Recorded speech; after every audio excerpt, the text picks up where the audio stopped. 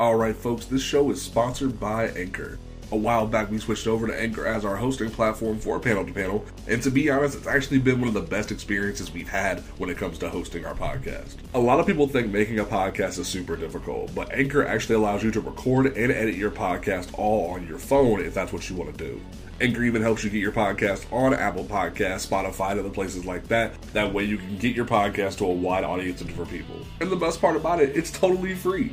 So go ahead, check out Anchor.fm or download the Anchor app on your phone or through the App Store or the Google Play Store and check it out today. Now let's turn the page and get to this week's episode of Panel to Panel.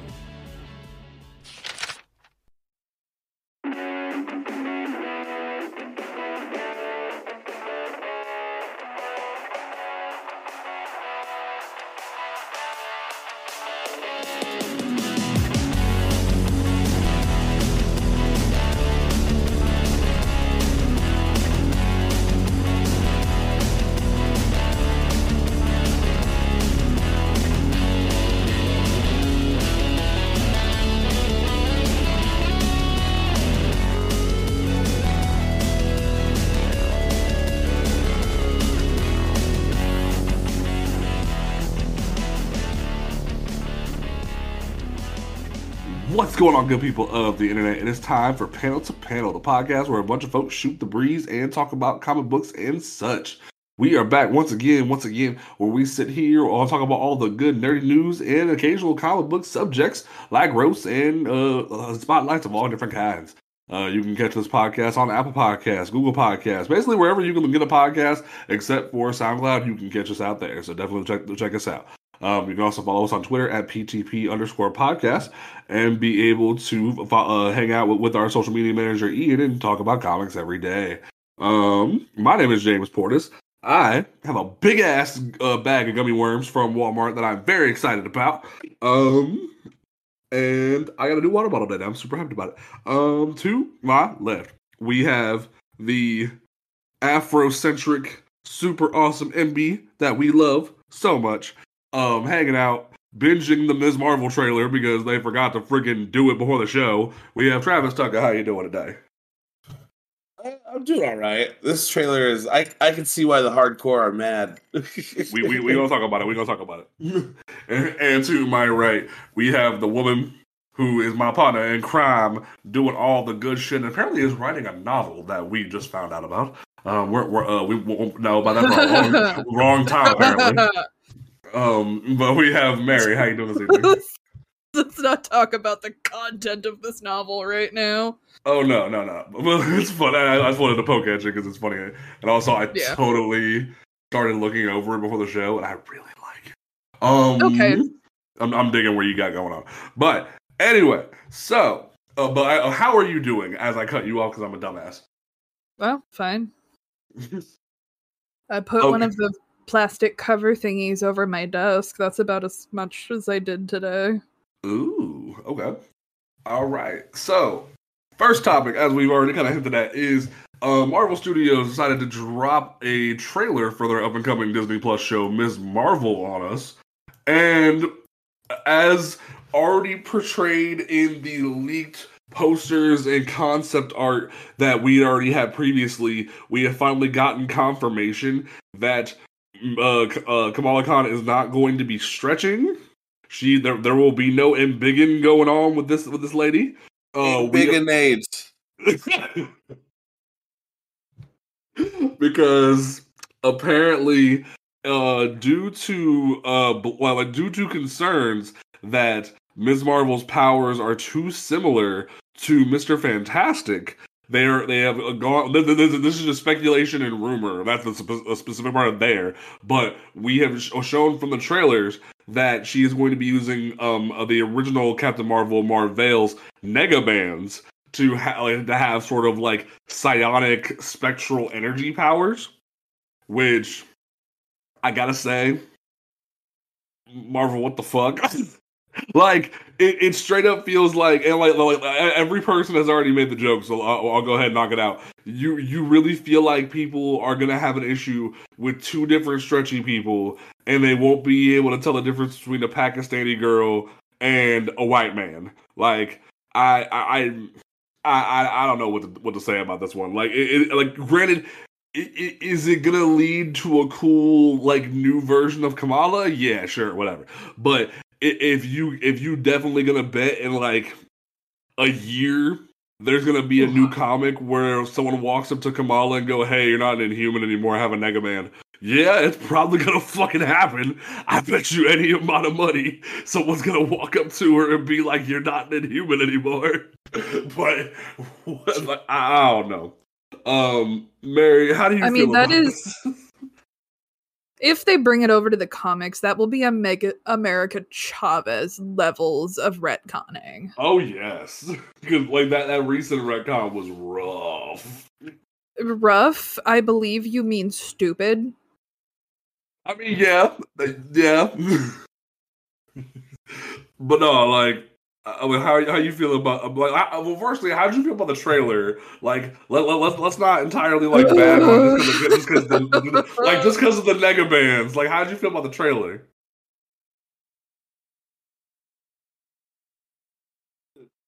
The trailer's not for us. I'm gonna be honest with you. Apparently, like I mean, I thought it was cool. Like, don't get me wrong, I grew up with teen dramas. It was cool. Like, I'm here for it. But like I'll probably watch it. But like the groan from Mary has me wondering what's about to go down. It's there's a lot, and I've read the Wilson Miss Marvel run, and honestly, it's god tier level stuff. Mm-hmm. Like, it's damn good, and she wrote a lot of really dynamic characterizations. And from what we've seen, not all of that will transfer over. No. There is a lot of enthusiasm in the trailer with the actors, and that's genuinely heartwarming to see. And I'm excited to see that. Because, when it comes to superhero media, you have to love the character you're playing, or it comes through as hopelessly flat. So, I'm excited to see, I'm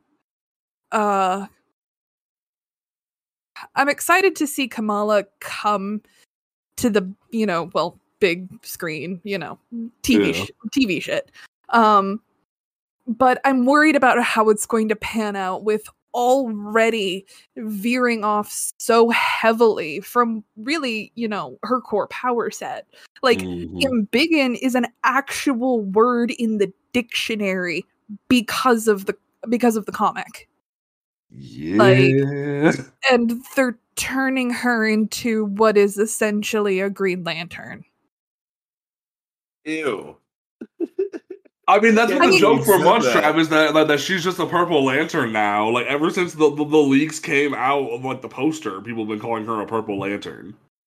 But, okay, but, like, how does... Because I don't read Kamala Khan, so I couldn't tell you. She's one of those youth characters that is not for me. But, like, how would that affect her characterization? Is she going to be dealing with similar stuff? You know what I mean? Does she really need to punch people with big-ass hands? It ties a lot. There's an undercurrent of, like, body image issues with it. Because she gets hit with the Terrigen Mists. And she immediately turns into Carol Danvers as Miss Marvel. So she can actually change her physical appearance to a degree. So it's not just, super stretchy. There is a lot more complexity that the power brings. And, particularly her being a teen girl, it's used thematically a lot as well. And I don't know how that's going to work with the Nega bands. I mean, part of me is like, y'all really wanted to save on budget, but like, this crystallization psionic shit almost looks more expensive than just stretching her body. But like, I don't know. I'm very much looking at this going, you're missing out on a core part of this character. And it really feels like since Marvel TV and Jeff Loeb messed up the Inhumans, this is like Feige going back and saying, yo, let's not talk about the Inhumans. Let's just really, really, really tie her into Carol and act as if like the Inhumans don't exist. Which that's kind of cool, but like Travis, go ahead. Let me put it to you this way. It would be like having a Wolverine media, but without his claws. It would be like having Batman with no cape or utility belt. Like, they don't need it to be the character, but it's an essential piece of the full picture, if that makes any sense. That does make sense. But it's like, okay, so my extent of Kamala Khan is the trash Avengers game, all right? that story mode was the bee's knees. I will hear no slander on that story mode. And to be totally fair and honest, I've only played the entry level part. You know what I mean? Where Kamala meets all the heroes and pretty much tells her schoolmates to fuck off because they all like backed her up, kind of thing. Mm-hmm. And I almost feel like with her turning into Carol Danvers, that's what they're going to play off of. Is her fangirling over the Avengers all the time? You know what I mean? That's what she already does. Like if you go back and read, like she's the ultimate fangirl. That's the entire pitch of her as a character. I think it's in the first issue. I think it's in the first issue of Ms. Marvel. She's looking at like the hits on her most recent fanfic. Yeah, like they very much when Kamala first came out, she was sort of pitched to be like the new generation's like Peter Parker of like, hey, you're the one that's gonna be the new kid in town to be part of the Avengers and be like the fangirl and do this new for a new generation. Which which even ended up happening later. They acknowledged the reference by having a Kamala Peter team up book for like 5 minutes. Because it was very much like, hey, you're the new guard, and like to the point that we're even going to give you your own team with the champions, which let's just kick time displaced Cyclops off this list and enjoy the rest of the next generation of heroes. Like, that was a good idea, but now with Kamala here, it very much feels like they're worried about what's going to happen in a couple of years with Fantastic Four.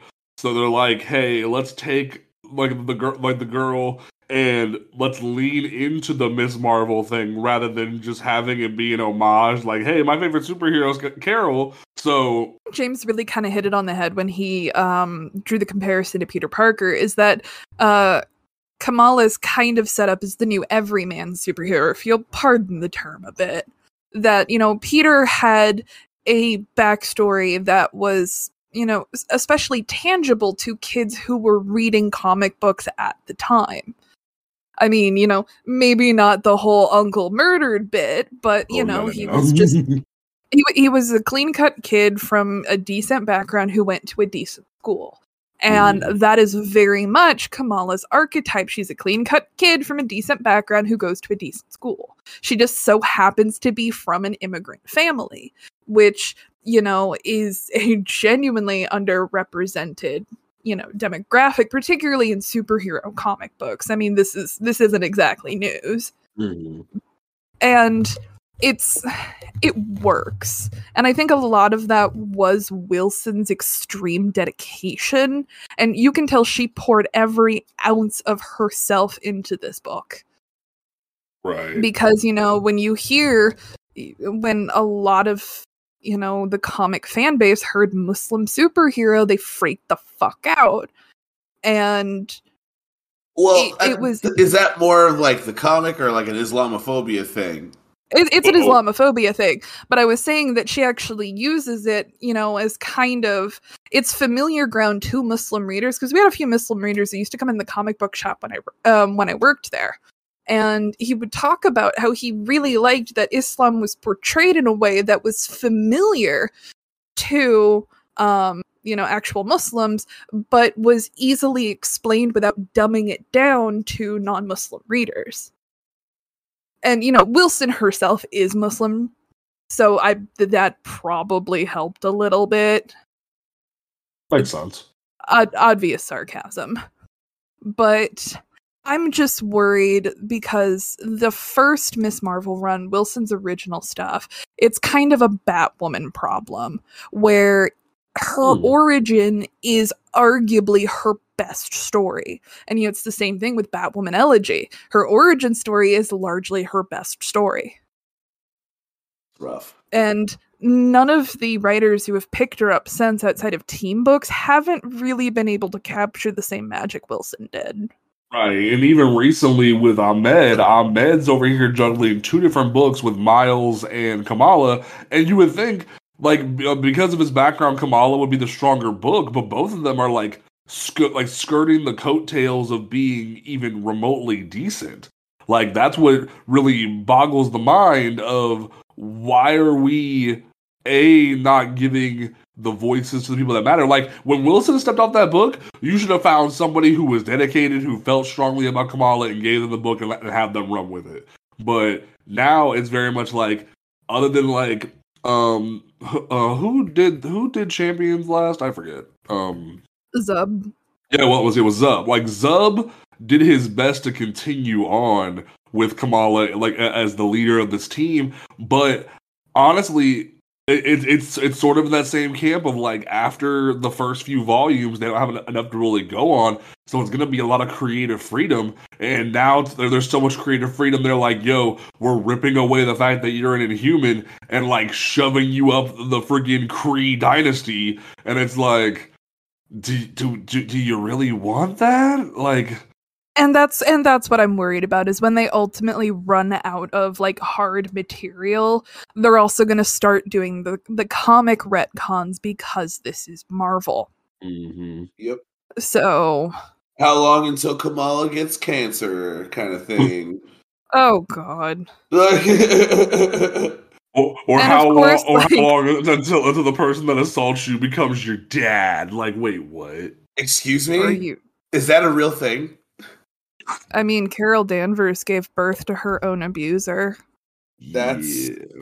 Yo. The legendary Avengers number, what is it, 200, I think? Yo. That was definitely written by a dude. And the Avengers just let it happen. They just let it happen. Like it just goes off the rails and no one cares anymore. And it's like, it's what? Fucking Tigra. And Tigra is the only one who pops up and goes, y'all don't think this is a problem. Like it is so, but anyway, Travis is like, how do you feel about it? Like, obviously you're an outsider, like this isn't for you, but in terms of like you think this is like something your daughter's gonna peep when it comes out? Because as far as, like, I don't know, the faith sense is concerned, we're really, like, we're not religious. We're full-on heretics, but I do take some teachings from Islam, so maybe that'll help, but... They're gonna downplay most of the Islam in the show. We're probably gonna get a lot of it. We're probably gonna get a lot of it in the pilot, maybe the first 2 episodes, and then I would be hard-pressed to see if Disney stuck around with it, because, you know, they're a good Christian audience. Right, and my understanding of Islam is more of like a Malcolm X kind of Islam. Not a, you know? So, like, it's not the pure Islam, and it would be kind of a betrayal of what Islam is, because I have not read the Quran. So, I mean, I hope Cece likes it from, like, maybe a youth fiction kind of standpoint. Mm-hmm. I think she will, because call to it. The original Miss Marvel book made bank, and I mean bank, on Scholastic. Right, they couldn't stock it fast enough. It's one of those things where, like, I maybe, like, as I get older, I find comfort in these weird, like, I'm a teenager and have no fucking idea what I'm doing, and I like this person and don't know how to talk to them, and that's kind of what I feel like we're gonna get from this. You know what I mean? Little bit. I mean, ironically, there's a lot in the book that they're not going to be able to do, because if they want to nix the Inhumans, she pals on with Lockjaw for a while, and not to mention her whole ass team up with Wolverine. Yeah. And, you know, the fact that her originally it was her bully is a lesbian, and then they become friends. I don't know. It gets very weird. But, like, you know, there's a gay character. Was that written by a man? Was that part written by a man? No, it's actually, it was Wilson the whole time. And she did it very well. It's just a weird situation to explain. Yeah, because on paper, what you just put in front of me is... Basically, the rich bitch cheerleader comes out and then gets ostracized. Okay. Yeah. So, like, I will say, like, as a group, we're kind of side-eyeing Ms. Marvel, but, like... But not for the reasons you'd think. Right, like, we're not over here, like, why is this over here? Like, I will say the biggest thing that's been irritating me about the Disney critics as of late was, especially from the Turning Red people, that are over here going, well, this story isn't for me, and I'm like, didn't you just tell motherfuckers if they wanted their own representation to make their own shit? Like, doing that. Like I saw the best fucking TikTok of like someone being like you need to quit stealing our superheroes and go make your own stuff and make your own diversity. Okay, but then like they start making their own stuff, and that person comes back and says, "What are you doing? No, I want to be involved. You're excluding me." Your diversity is forced. Now, kiss my ass. Now, James, as a white person, I think it's my job to tell you that it can hurt not being involved or having white people around, you know? It's just, I don't think you can possibly understand how that feels. Oh, I love your sarcasm. I can't possibly understand what it's like to be without white people. I'd like to know. Like, Mary, you're one of the few white people we like. Keep that going. I don't mind being one of the good ones. Oh my god, you took it right out of my brain. Damn it.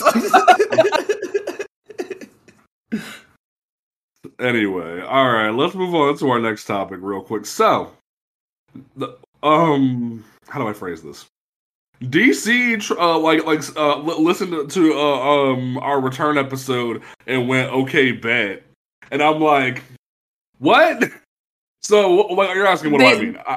They came out swinging for Pride Month. Because that was our biggest criticism of our return episode for episode 68. It was like, yo, if you're gonna start acting like Pride Month is this big ass thing and care about different characters and whatnot, y'all need to put your shit where your shit's at. And they said, bet. Like, they said, okay, cool. So here's more Just Chambers spotlight. But then a Team Justice book is coming out telling about their origins and shit. And I'm like, motherfucker! Like, am I really happy it's coming out around Pride Month and not sooner? But like, okay. Like, marketing, good job, proud of you. And so, to start from the top of the list. Get Poison Ivy a new girlfriend? Well, hold on there, Travis. I have a list. So, go ahead, Mary. I'll let you go through it. No, I mean, I have a list of women I think would pair well with Poison Ivy. That are not Harley Quinn. Okay, I'm gonna make a ridiculous callback to the 2012 presidential election. I have binders full of women. No, I was hoping I'd get a reaction. No, I laughed and it was funny as fuck. So DC's 2022 Pride celebration is going full swing because not only are they going to have multiple different Pride variants of other issues that have come out, like Superman Son of Kal-El number 12 and Harley Quinn number 16, they are going to have like a new what is it? A comic? Oh, it's a book. It's a book, or is it a graphic novel? I can't tell. The Galaxy, the Prettiest Star. It's going to be like a brand new thing coming out as a free comic book day special edition thing. Okay, that's cool. It's a free comic book day thing. Like to hype up a brand new character, written by Jazia Axelrod and art by Jess Taylor. It's a graphic novel. It's the free comic book day will be a preview to the graphic novel. Okay. So they'll be talking about gender identity, romance, and sorry, like alien princess disguised as a human boy is about to test her power. Oh, okay, good shit. I skipped over that. Yo, we're getting Pride Month Lobo? Well, we got Pride Month Lobo last year. What do you mean? Crush is also. You realize I haven't. Yeah, I haven't been out for that long. So you gotta let me. You gotta let me catch up, bro. You gotta let me do that. Just because you wasn't out doesn't mean you couldn't have been looking at the good shit. What do you mean? I haven't. Okay, you gotta understand. Like, I haven't read Lobo since he ripped the fucking chip out of his head, proving that he was the original. Okay. Crush and Lobo was a mini series that came out last year around Pride Month. I'll send you the stuff about it. But no, like, so we got. I feel like if any comic book character would have a gay daughter, it would be Lobo. Like Lobo. His womanizing is so intense it made his daughter gay. Like, he's like, I need to pass on the womanizing to another generation. Yeah. But I think it's nice to kind of see DC maybe taking a step back to what it was, which was the groundbreaking publisher of, queer superheroes and queer superhero content. If you look at the list of GLAAD awards, and GLAAD has an award for the comic book, and they have since the early 90s. And it's basically just the DC award. I mean, you have Flash, from way back when Pied Piper comes out. You have Metropolis SCU got one. And it's just DC all up until, the mid-2000s, where admittedly we did see a bigger influx of people publishing this stuff. But, DC just kind of started to fall off with it. And, here's my fangirl coming out. DC is at its best when it's breaking through barriers. And I'm not saying that from a rabble perspective. I'm just like, that's DC's bread and butter, because that's admittedly what they were founded on. I mean, look at a character like Wonder Woman. DC, then National, basically went, okay, sure, why not? Mm-hmm. And it's just, sorry. What do you mean, sorry? I'm letting you go. I just, it's because I'm a DC simp, James. All three of us are. If I can interject real quick, if I didn't see Clark being the wholesome hetero dad from a million miles away. Right, like, okay, so like... Oh, Lois Lane is the kind of mom who will body check a homophobe. Oh yeah, you already know. You already know. Like, that's what I love. Is like there's multiple variant covers that are coming out. Because there's two different Kal-El ones. That also Superman Son of Kal-El ones. There's two different Harley Quinn ones. There is two different Nubia and the Queen of the Amazon ones, which I think is dope. That like they're allowing Nubia to be queer. Oh no, here we go. She's with EO, and I'm torn. Why are you torn, Mary? Because the tension in that art. No, EO is the biggest. She is the biggest Diana simp. Like, before Flashpoint, they did the big fall of Themyscira when Brother Eye did some shenanigans and basically started griefing all of the Amazons on Themyscira. And Diana's been working with EO, who's essentially the chief blacksmith on Themyscira, to find out EO basically, made the healing purple rays into like this big soul-crushing weapon. And Diana is so heartbroken. And EO's doing the voiceover. And she says, just as I break her heart, she breaks mine. And you see Diana kind of looking like she's going to go in for a kiss, and then kisses EO on the cheek, and then EO starts crying.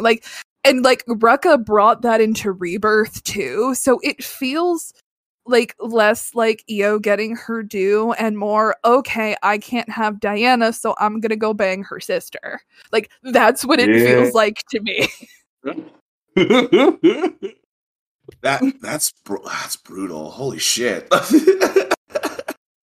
And this has been Wonder Woman nitpicking ruins it for everyone. Yeah. Then we got DC Pride Tim Drake special, which is that? You need to stop. No one has time for your disrespect in my house. I mean, Tim Drake is proof that even bi people can be boring.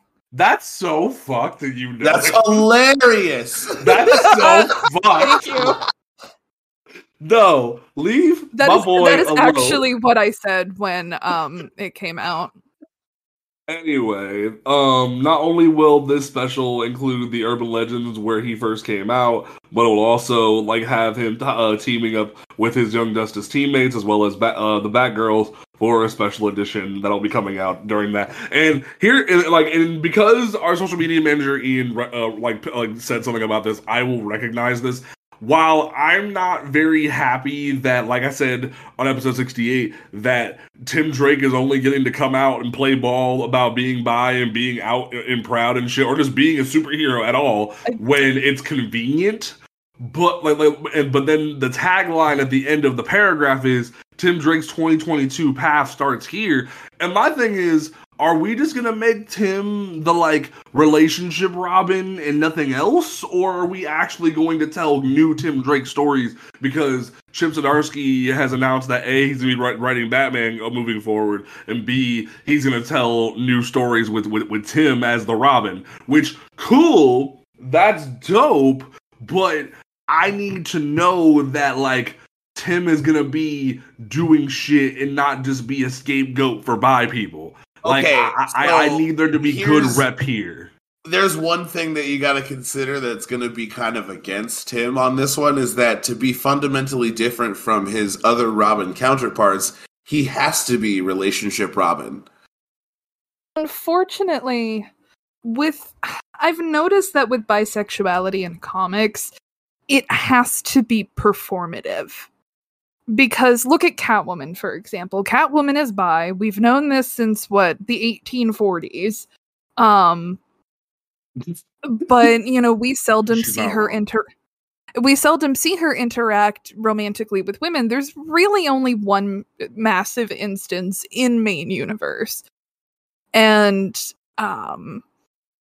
it's the Genevieve Valentine run during the New 52 where she thinks Batman is dead, and so she starts making moves on this other woman, and they've got the big kiss scene, yada yada. Mm-hmm. And you get a lot of people who are genuinely upset because they feel like, and it's with Wonder Woman too. Wonder Woman is also canonically bisexual, but we seldom see them interact with other women romantically, I should say. Mm-hmm. And that's really frustrating for a lot of readers. And unfortunately, it's kind of a cross between damned if you do, damned if you don't, and people feeling like they're trying to take praise for work that they're not doing. Right. And so we're going to have to see Tim interact with romantically with men a lot. I mean, obviously bisexual men interact with men a lot, but you get what I'm trying to say. Yeah, I get what you're throwing down. Is that we're going to have to see that.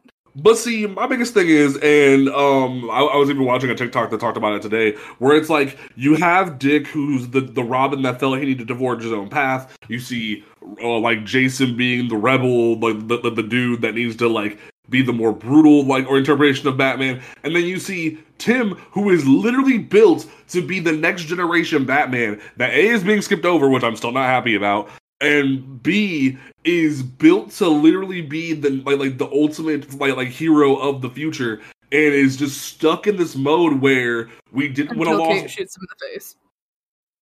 I'm getting to that. You don't remember that from Detective? Future Kate shoots him in the face. Yeah. And to disrespect my boy to say he's the best Batman replacement, bro.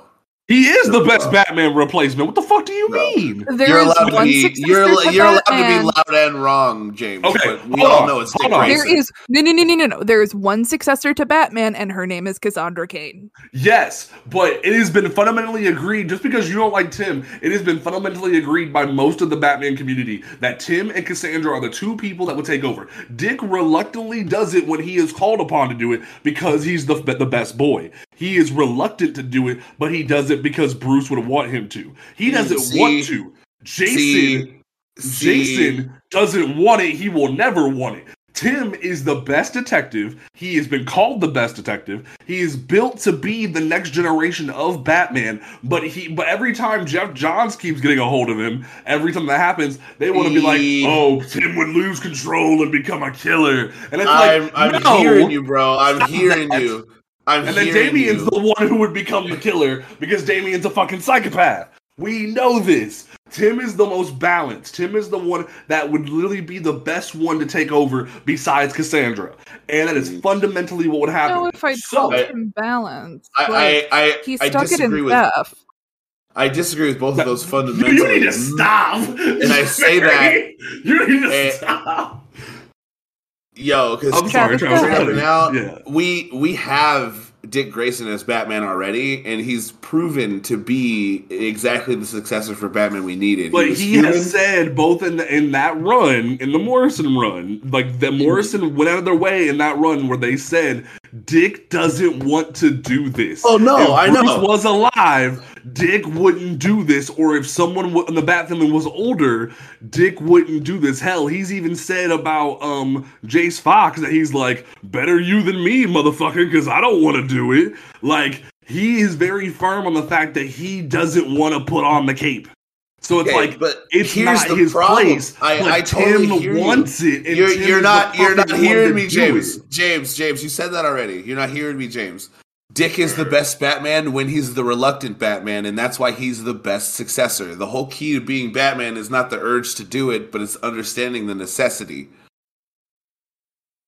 The key to being Batman, but it is a fair point, and I respect that point. However, Tim literally took every bit of training from Bruce and showed that it can be built better. One of the best scenes was from Tynan's Run, where he built the Belfry himself, and Bruce was like, yo, you probably are the one.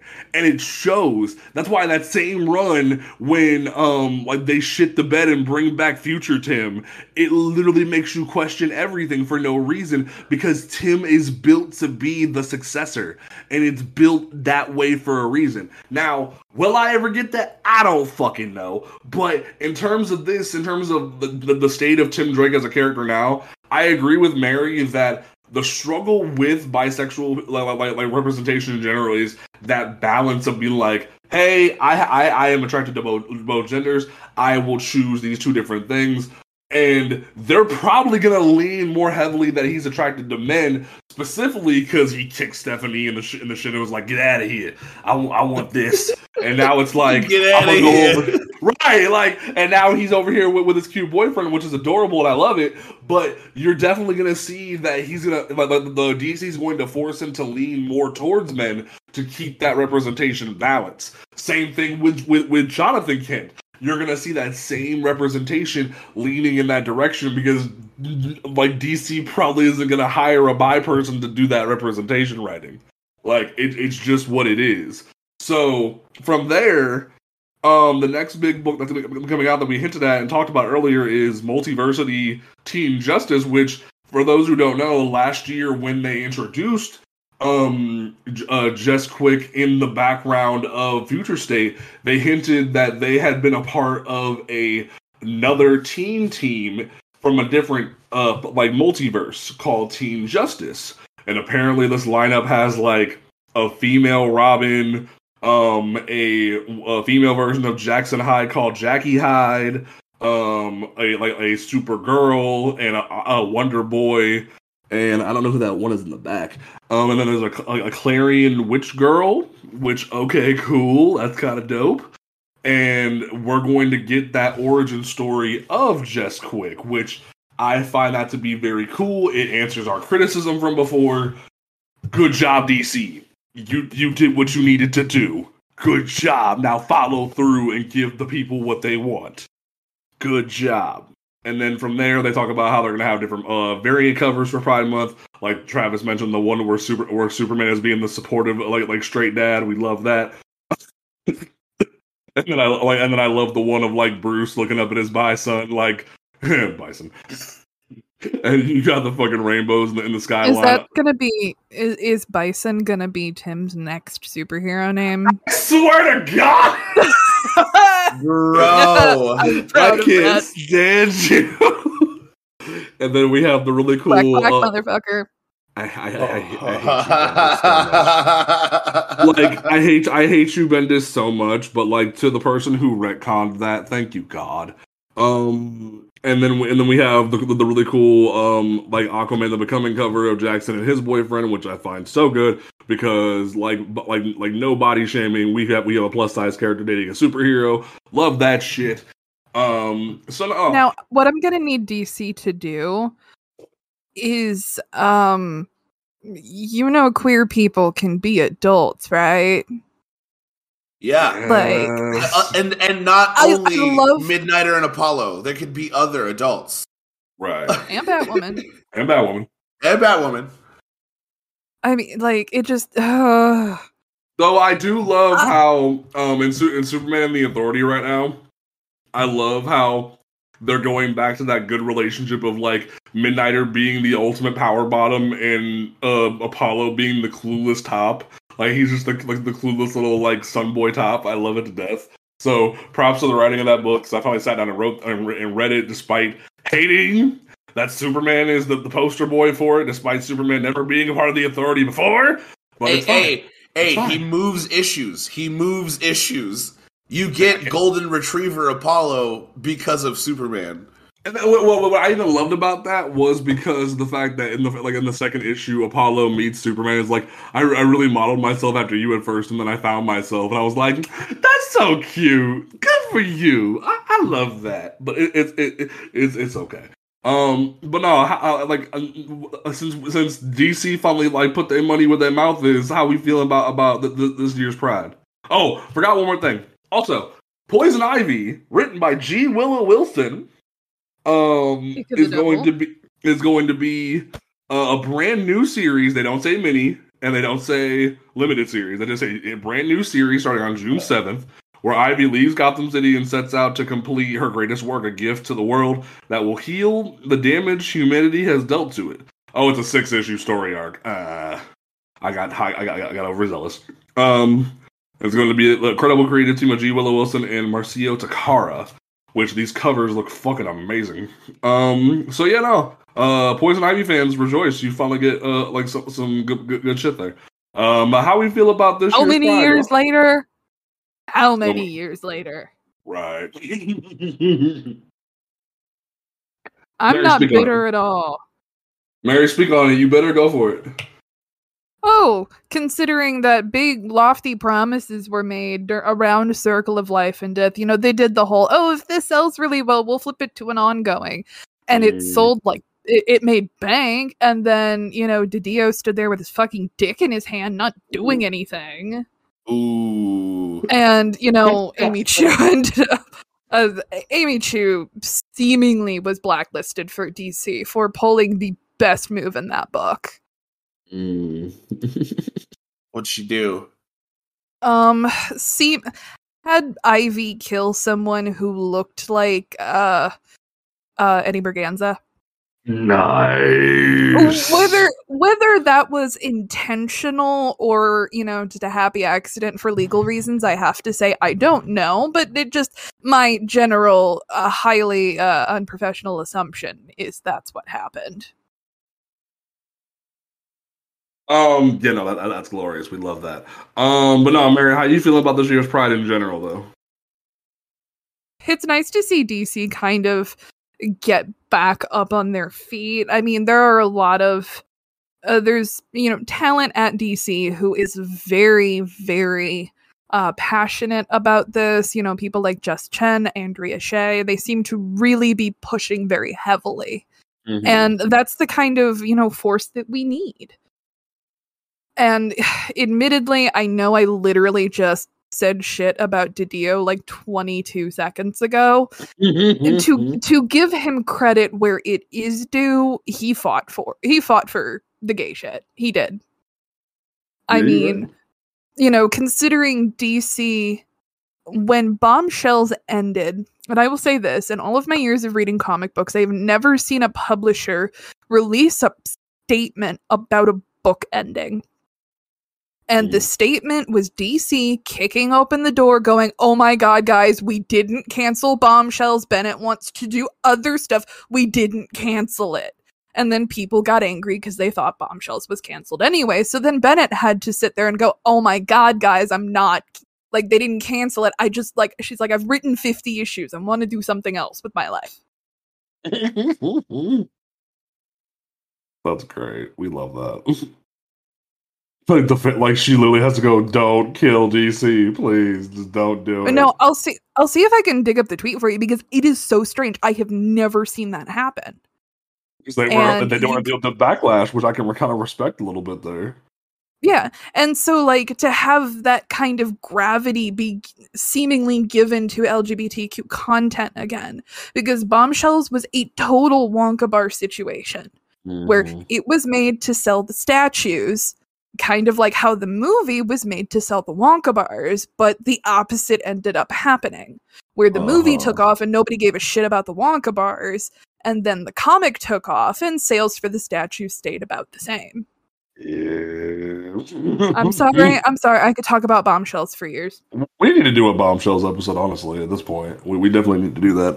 Because I'm like halfway through it and then I like gave up for because I was just like, it was a lot, dude, in just at one time. It is a lot. I have gone through each page and done the count. There are officially more queer characters than straight ones.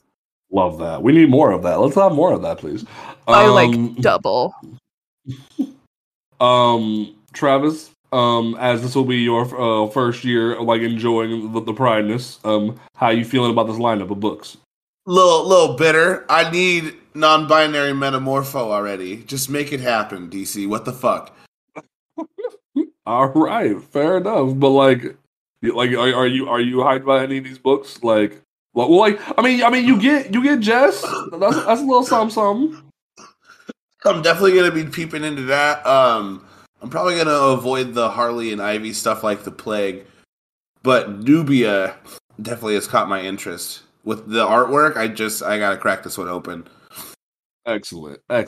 All right. So one thing that I do want to pay attention to the fact, though, is DC came out swinging for Pride this year to the point that, like, they know there are ongoing books for some of their queer characters, versus Marvel that's just like, hey, guys, that Marvel Voices thing we got going on where, like, every once in a while we'll do a one-shot, like, collection of stories for, like, random diverse groups. You know, there'll be that again and have some variants, and it's like, shut up, Marvel.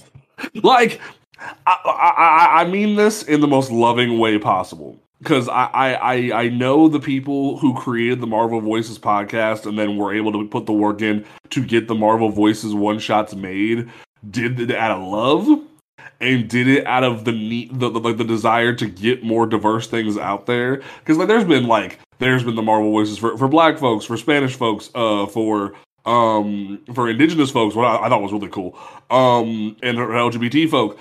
But my biggest criticism of Marvel Voices is we only give a like it's almost like my criticism of Black History Month that we always have, is that we only care about these characters when it's time for their book, and then like for their collection book, and then we never give a fuck about these characters again. Like, if we really want to be that real about it, in a month, Sam Wilson, Miles Morales, and T'Challa are going to be the only Black people with solo books at Marvel. There's not a single character at Marvel right now with an indigenous book unless they're part of a team like the X-Men. There's not a single Spanish character at Marvel with a book besides Miles Morales, and he's only half Spanish. I think you mean Hispanic. Thank you. Thank you're you. Saying, yeah, you're saying Spanish as in like Spain. Yeah, so thank you for correcting me. I'm using it as a broad term.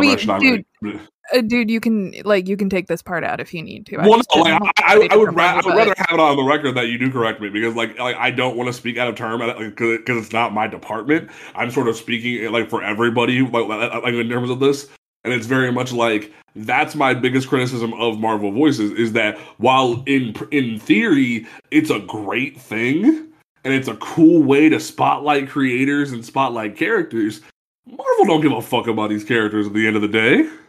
Like, they really don't. Like, unless if they did, there would be multiple representatives of these groups with ongoings, like the LGBT ones. You see, America, Iceman, that non-binary character that's like really galactic looking that was supposed to be in a book, but it got delayed or something, and we still haven't heard about that still. And Karma are all getting variant covers, but all those characters are on teams. So it's like, what?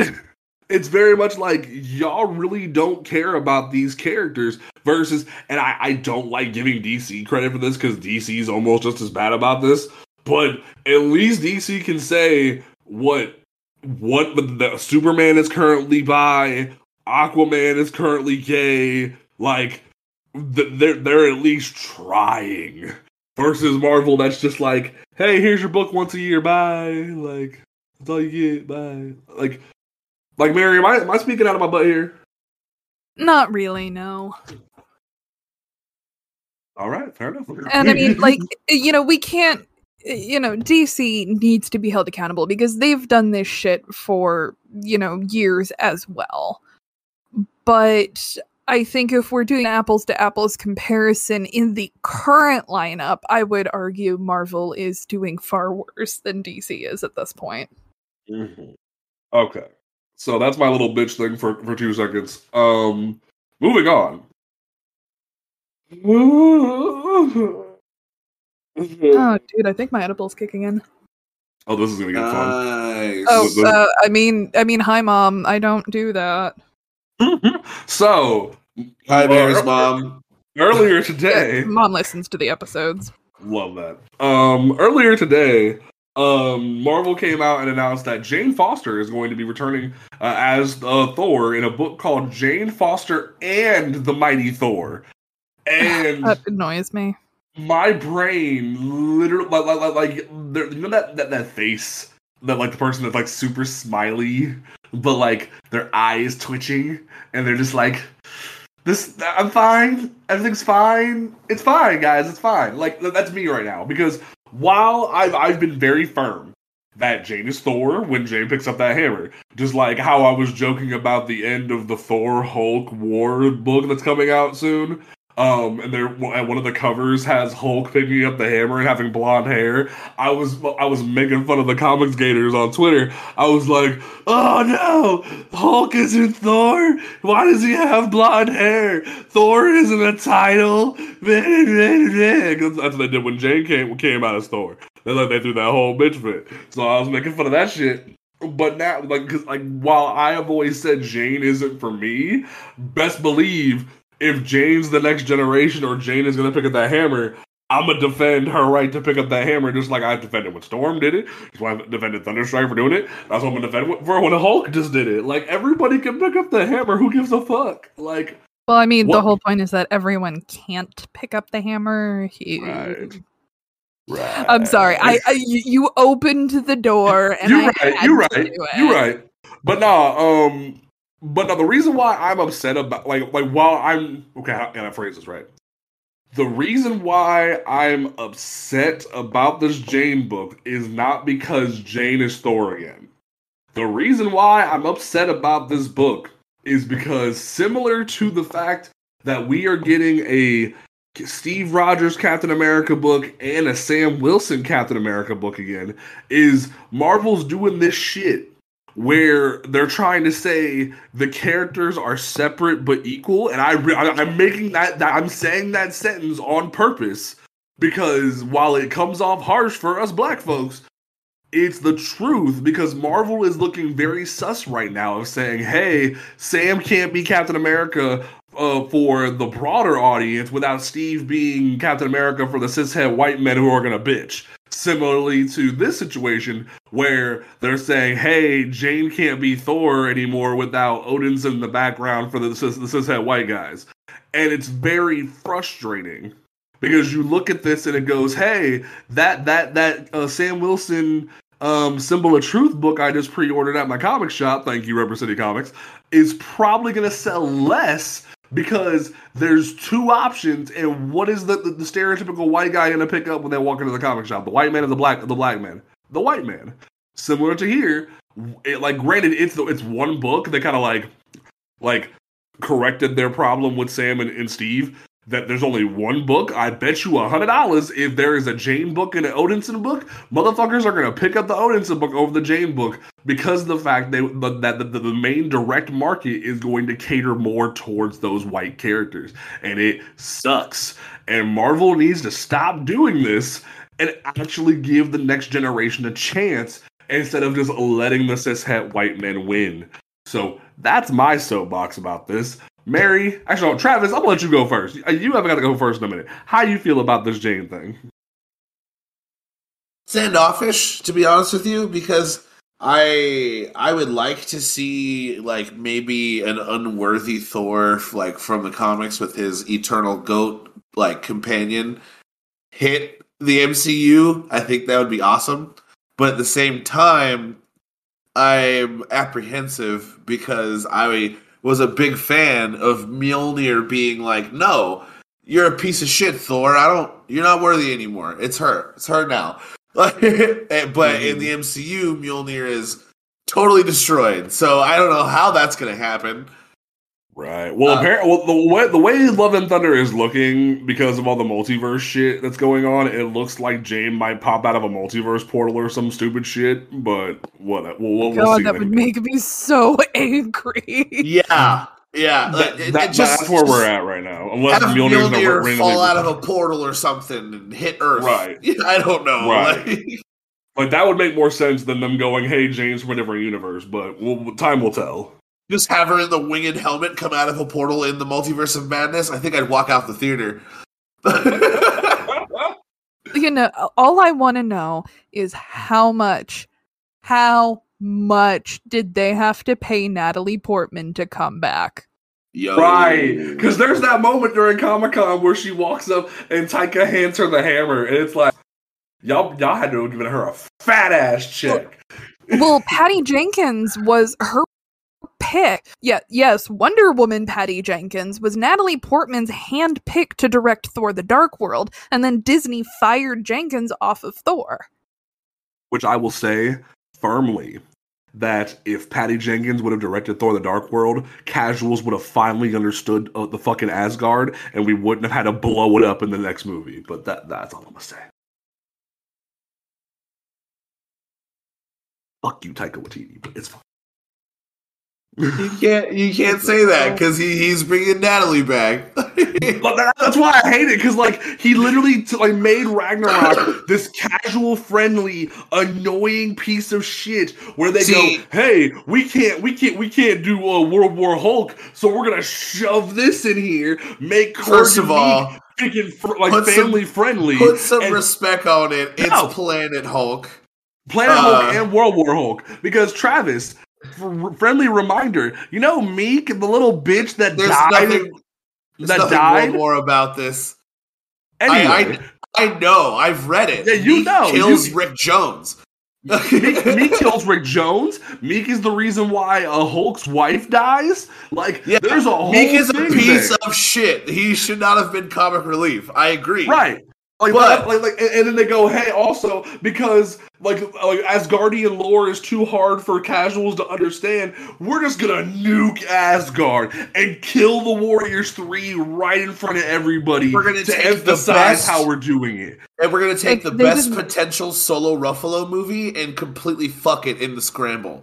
Yes, that's why when anybody comes up to me and says Ragnarok is is a great movie, I'm like, for you. Because you don't get why it's shit. I will never say Ragnarok is a good movie, but I will defend The Dark World first. See, here's the fun part for me is that I don't give a shit about Marvel Thor, so I had a great time at Ragnarok. I was super annoyed that, when Valkyrie's doing her, badass walk across the Bifrost, then Hulk just has to, face plant into it, and I'm like, this isn't necessary. But like, Taika. I at least at the very least, I got to stare at Kate Blanchett for 2 hours, and I mean, who doesn't love doing that? In tight leather, in sexy tight leather, evil Kate Blanchett. So I had a great fucking time. Just an announcement: Mary's a sub. Just want everyone to know that. I mean, to be fair, Kate Blanchett straight up like walked on the set and hold on, I gotta make this joke actually stick. Give me like 2 seconds. I kind of wish I was the set in that instance. I get it. Fucking like I can't find. Okay, so like literally, I do like a woman. Kate Blanchett. Yeah, no, which is fair, but no, I love how Kate Blanchett literally walks on set and literally just like femdoms the fuck out of Karl Urban, and like Karl Urban's just like, okay, like he doesn't even question it. Which that was still one of my most annoying things, which is like, hey, Karl Urban's supposed to be the executioner. It's like he's supposed to be fucking Enchantress's bitch, and it's like, nah, we're gonna make him Kate Blanchett's bitch. I'm like, whatever. We're not going to talk about how like fucking Kate Blanchett is supposed to be Loki's daughter, not his sister. But okay, whatever. We're not going to ignore that. Okay. I mean, the MCU could afford it, I guess, but now now in like 5 years, when Neil Gaiman knocks on Disney's door and wants a paycheck, and they try to introduce Angela, we're gonna be like, "Hey, Thor had a second sister." It's gonna be like, "Wait, what?" He had 2 sisters. I mean, particularly since they gave Hela so much of Angela's origin. They really did. Like, it was actually, I'm just kind of like going, oh no, just send her back to Spawn.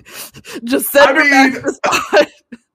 I've always been of the belief that anything that like scars Todd McFarlane is for the better, but like it's fine, because like, and then apparently Todd McFarlane has come out and said he's gonna direct the Jamie Foxx Spawn movie, and I'm like, shut up, you old man! Like, just shut up and enjoy your Toy Factory. Like, you don't need to make another Spawn movie. Just enjoy your toy money, like, and be happy. That's all you need to do. Stop it. It's so hard. I'm sorry. I just like every few months or every like year and a half or so, we get like a random like news update. Todd McFarlane, Jamie Foxx Spawn movie, and I'm like, like, you old man, just enjoy your money. Like enjoy your toy money. You don't need to bring Spawn back. Like Spawn was great. Like, Michael Jai White did his best, and Spawn still makes you tons of money in print. But in your Toy Factory is doing great with DC. Just let it go. Just let it go, Todd. Let Jamie Foxx rest. Jamie Foxx doesn't need to be in another superhero movie. Let it go. This qualifies as black on black crime. What? Explain. Got a black man here talking down another black man. Jamie Foxx doesn't need no more money. I'm talking Spawn, not Jamie Foxx, just Spawn in general. Like, I'm over here hurt. I love Spawn, okay? I love Spawn too. Do you know how hyped I was when they got fucking Keith David to come back and voice him in Mortal Kombat? That was my shit. But I'm over here like, yo, just let it die, man. Like, no one needs another Spawn movie. Like, let us enjoy the glory that was John Leguizamo in a fat suit. And let it go. Yo, like, John Leguizamo's Violator is criminally underrated. Nothing will top it. Nothing will top it. Like that was the best. Like when Mary and Victoria came in for my birthday, we showed Victoria's Spawn. We were dead ass like, this is the only good part of this movie. Michael Jai White doing his best and John Leguizamo are the only good things about this movie. Otherwise, John Leguizamo carried the whole movie. Like, you're gonna hate the fucking dude. You're gonna hate Martin Sheen. You're gonna hate the fucking weird ass dominatrix bitch. You're gonna hate everything. But John Leguizamo and Michael Jai White are the only things about this movie that are good. And Victoria just looks at me and Mary like, "What the fuck have you done to me?" To be fair, though, a new Spawn movie I think would be pretty sick, at least with new technologies and maybe a halfway decent cast, because Jamie Foxx can act. Michael Jai White can only fight. I don't know. After we took fucking nerdy comb over Electro and made him hood as fuck in No Way Home. You're not about to slander Electro and Tim's. You're not.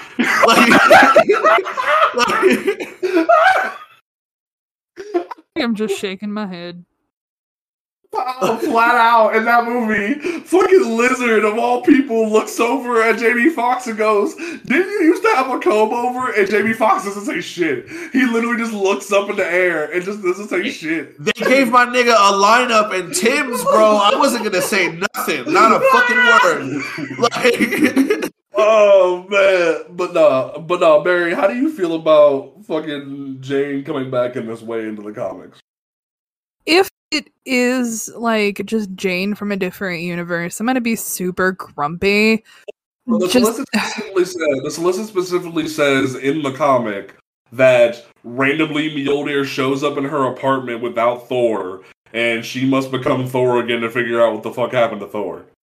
Okay, sorry, my brain got sidetracked into movie land there for a second. But, I mean, I don't know. It just bugs me. Because, like, that was the whole point of her being Thor, like... And the title bugs me, because she was Mighty Thor. That was the point. Yeah. You guys think she might fight Mangog or no? Mm-hmm. In the movie, that'd be kind of dope. Well, apparently we're getting Gore the God Butcher, played by Christian Bale, which that alone sounds cringe. What do you mean cringe? What? Who's better for that particular character? It's not my name. That explains what I do. But what I do, that explains what I am. We just had the Twilight Vampire crush it as Batman. I don't want to hear you pigeonhole no actors, bro. Come on. Terminator Salvation says hi.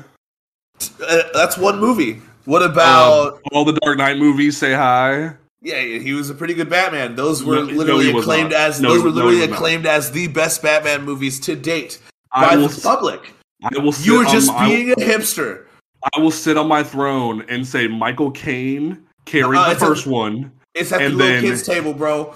Michael Caine and Morgan Freeman carried the first one. Heath Ledger carried the second one, and that third one can die in a fire. I will stay on that throne. Thank you very much.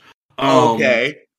And that third one is dog water, and I will fight you on that. Okay, but being Odin's edgy brother is pretty good. I thought Gore the God Butcher was his grandfather. Either way, I want to see him and Thor crack planets when they fight. That's what I want. But no, that's us ranting about Thor and Spawn for like 10 minutes. Our next topic, I'm gonna skip the Black Adam thing because that really isn't that important. If I don't talk about this next piece, Barry, if I don't talk about this next piece, Ian will crucify me. And I'm making that very clear. Even though I do love me some Gail Simone, because Gail, you can write a fucking good book. It was revealed that Gail Simone is returning to Marvel once again to write a brand new Jessica Jones story called The Variants, where Jessica Jones goes on a multiversal detective mission, like when she finds multiple versions of herself existing in the same like a plane of existence. And Gail has a balancing act. And what I mean by that is Gail has a job on her hands to separate herself from Bendis once again. And has she done it before? Yes, she's done great at separating herself from Bendis. But can she make Jessica Jones compelling without dragging Purple Man into it? Please, God, tell me you can, because I want to see Jessica Jones gritty, fucking being a badass, but also talk about her superhero shit and be awesome without talking about Purple Man, because I'm tired of it's the same shit with the Joker and Batman. Stop acting like you need Purple Man to tell a Jessica Jones story. That's my one plea, Gail. Please tell me a Jessica Jones story that is good without dragging freaking Purple Man into this. That's all I ask. There you go. I think if anyone can pull that off, that's Gale. Yes. Like, I mean, through and through. That's like the one thing that I'm like, because like when this news dropped, I was like, yes, I'm about it. But like, please God, just remove like Purple Man from the equation. That's the one thing I beg is like I will let you write whatever the fuck you want about Jessica, but just keep him far away from it. That's all I ask. Real quick, because I closed my tab on accident that talked about the run.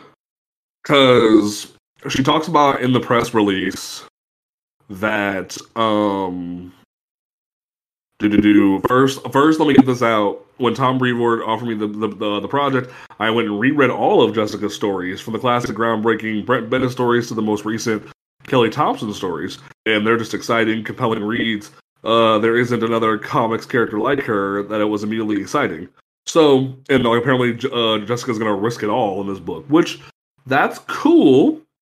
I'm down, but even I will admit that Kelly Thompson had trouble like keeping Purple Man away from the bullshit.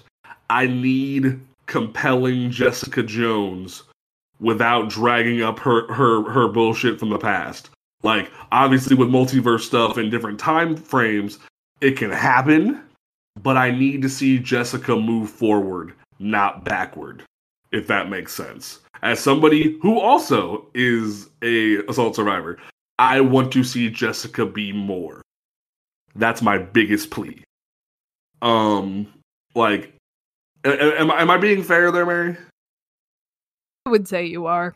Okay, because like I don't want to speak out of pocket because like Jessica is a character that I've cared about for a long time because of what I've been through, and I just want to see more than what has happened.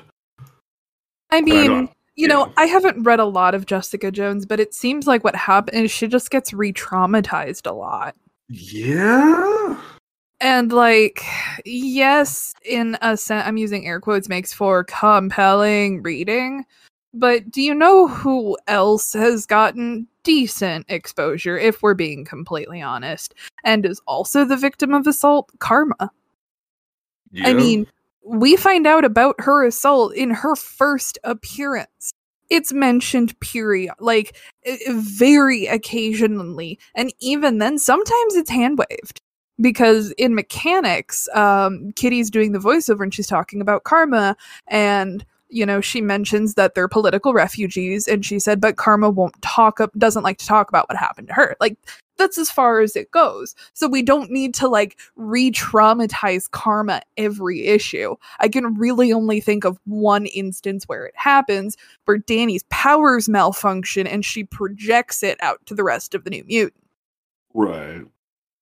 And if anyone can write a story about a woman without having to rely on a traumatic event, I would think it would be Gale.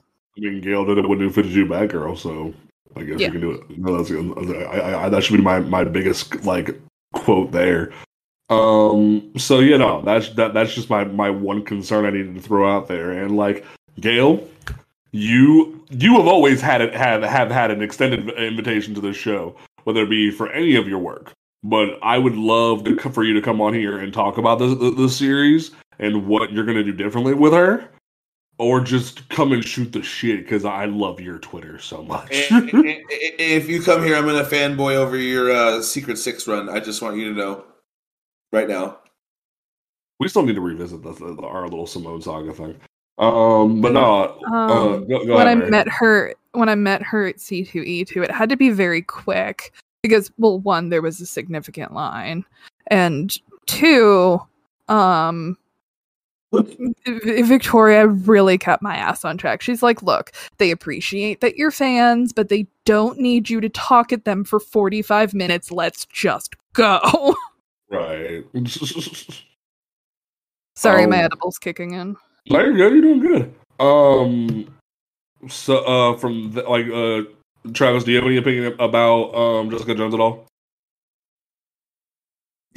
My extent of knowledge of her is literally Netflix. And I'm assuming Purple Man is Kilgrave, yes? Yes. Yeah, so I mean, make them purple. Yeah, which I get it, but still, the amount of Purple Man we had in even the show, we could do without. Thank you.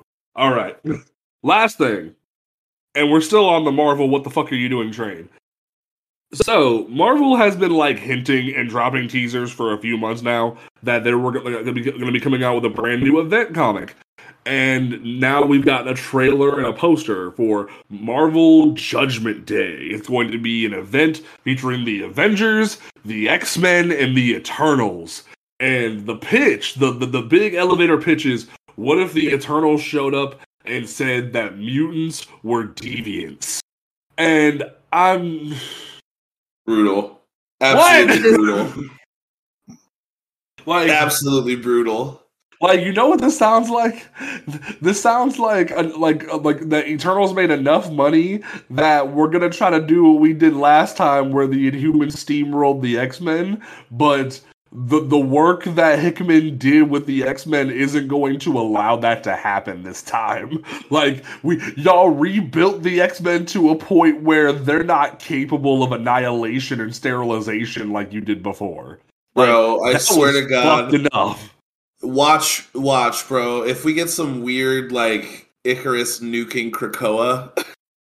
God, bro. Shit. It's gonna start so much shit. Like, Eric Lensher is literally gonna rip that man in two, and that will be just the funniest shit ever. Like, I look at this book. Is responsible for the Terrigen mists that killed so many X-Men. I look at, and the pitch is like that literally was the pitch of like, what if like mutants were apparently are being called deviants, and like it's gonna have multiple issues, like Karen Gillan's like writing it, and like normally when Karen Gillan writes a book, that's gold on paper. Like, that's literally all you need is his name, and I'm in. But when I saw this, my brain went, the fuck are you doing, sir? Sir, I need you to rewind and redo. Like, I need you to come back to earth for me a little bit and revisit that pitch. There's some possibility for greatness in there though. Like, I'm imagining like something that I want to see, and I mentioned it in the chat when you brought it up, was a Festus amped Nimrod. That would be kind of cool. That would be fucking insane. Fastos and Nimrod, that'd be kind of cool, yeah. Well, it's just like, and then you got fucking Steve Rogers, Tony Stark, Echo using the Phoenix Force, which I still don't know what the fuck is going on there. And Carol and Thor trying to be the middle ground between the Eternals and the X-Men. And I'm like, Cyclops gonna get along with anyone. How are Cyclops and Icarus gonna sit at a table and discuss things? Right, like those white boys ain't gonna do shit. Because it's gonna be hard for me to swallow Cyclops working with the Avengers after everything that he's like said to them. Well, and we're in new ground. We're in Hickman ground. So like half that shit doesn't matter. We've retconned a lot of shit. But still, Hickman ground was still the ground that was like, hey, I know Sabretooth just broke into your place and robbed you, but fuck you, he's coming with us. Like, that's still Hickman Cyclops. That happened. Yeah, that did happen, which was glorious. We need to go back and revisit all the Hickman shit, because now that's wrapped up. We need to go back and do that. Especially with like the new books launching soon and whatnot. But Mary, how you feel about this event book? Because I'm really concerned about what Marvel's doing. Seems like they're desperately trying to get back to, how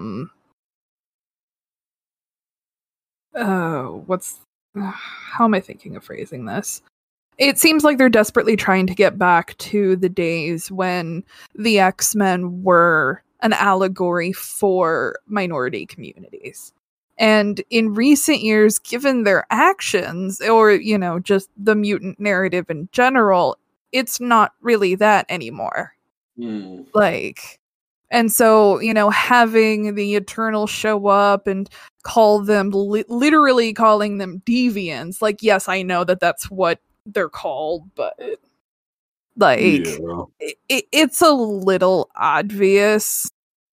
Okay, maybe I could shed a little light because, like, as far as like the black nerd circles that I'm in, a lot of them are X-Men fans, and because of and more so because of what Hickman has been doing to them.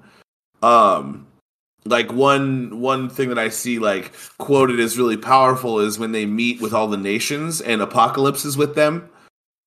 And they're like, you could call me A. My name is too great for your lips, kind of thing. Like, ooh. A lot of the black nerds that I was fucking with were so heavy into that part of Hickman. They loved that shit. The whole idea of like Krakoa essentially became a mental gymnastics new Wakanda, if you will. Does that make sense? Yeah, I mean that's clear as day. As day, and that they were everyone that I knew was about that shit, and so maybe this will bring like I don't know, the oppressor thing is kind of overdone, and the Eternals being an eternal oppressor is kind of fucking really, really tacky in my opinion. So I don't know, we'll find out, I guess. Yeah, it's gonna be interesting.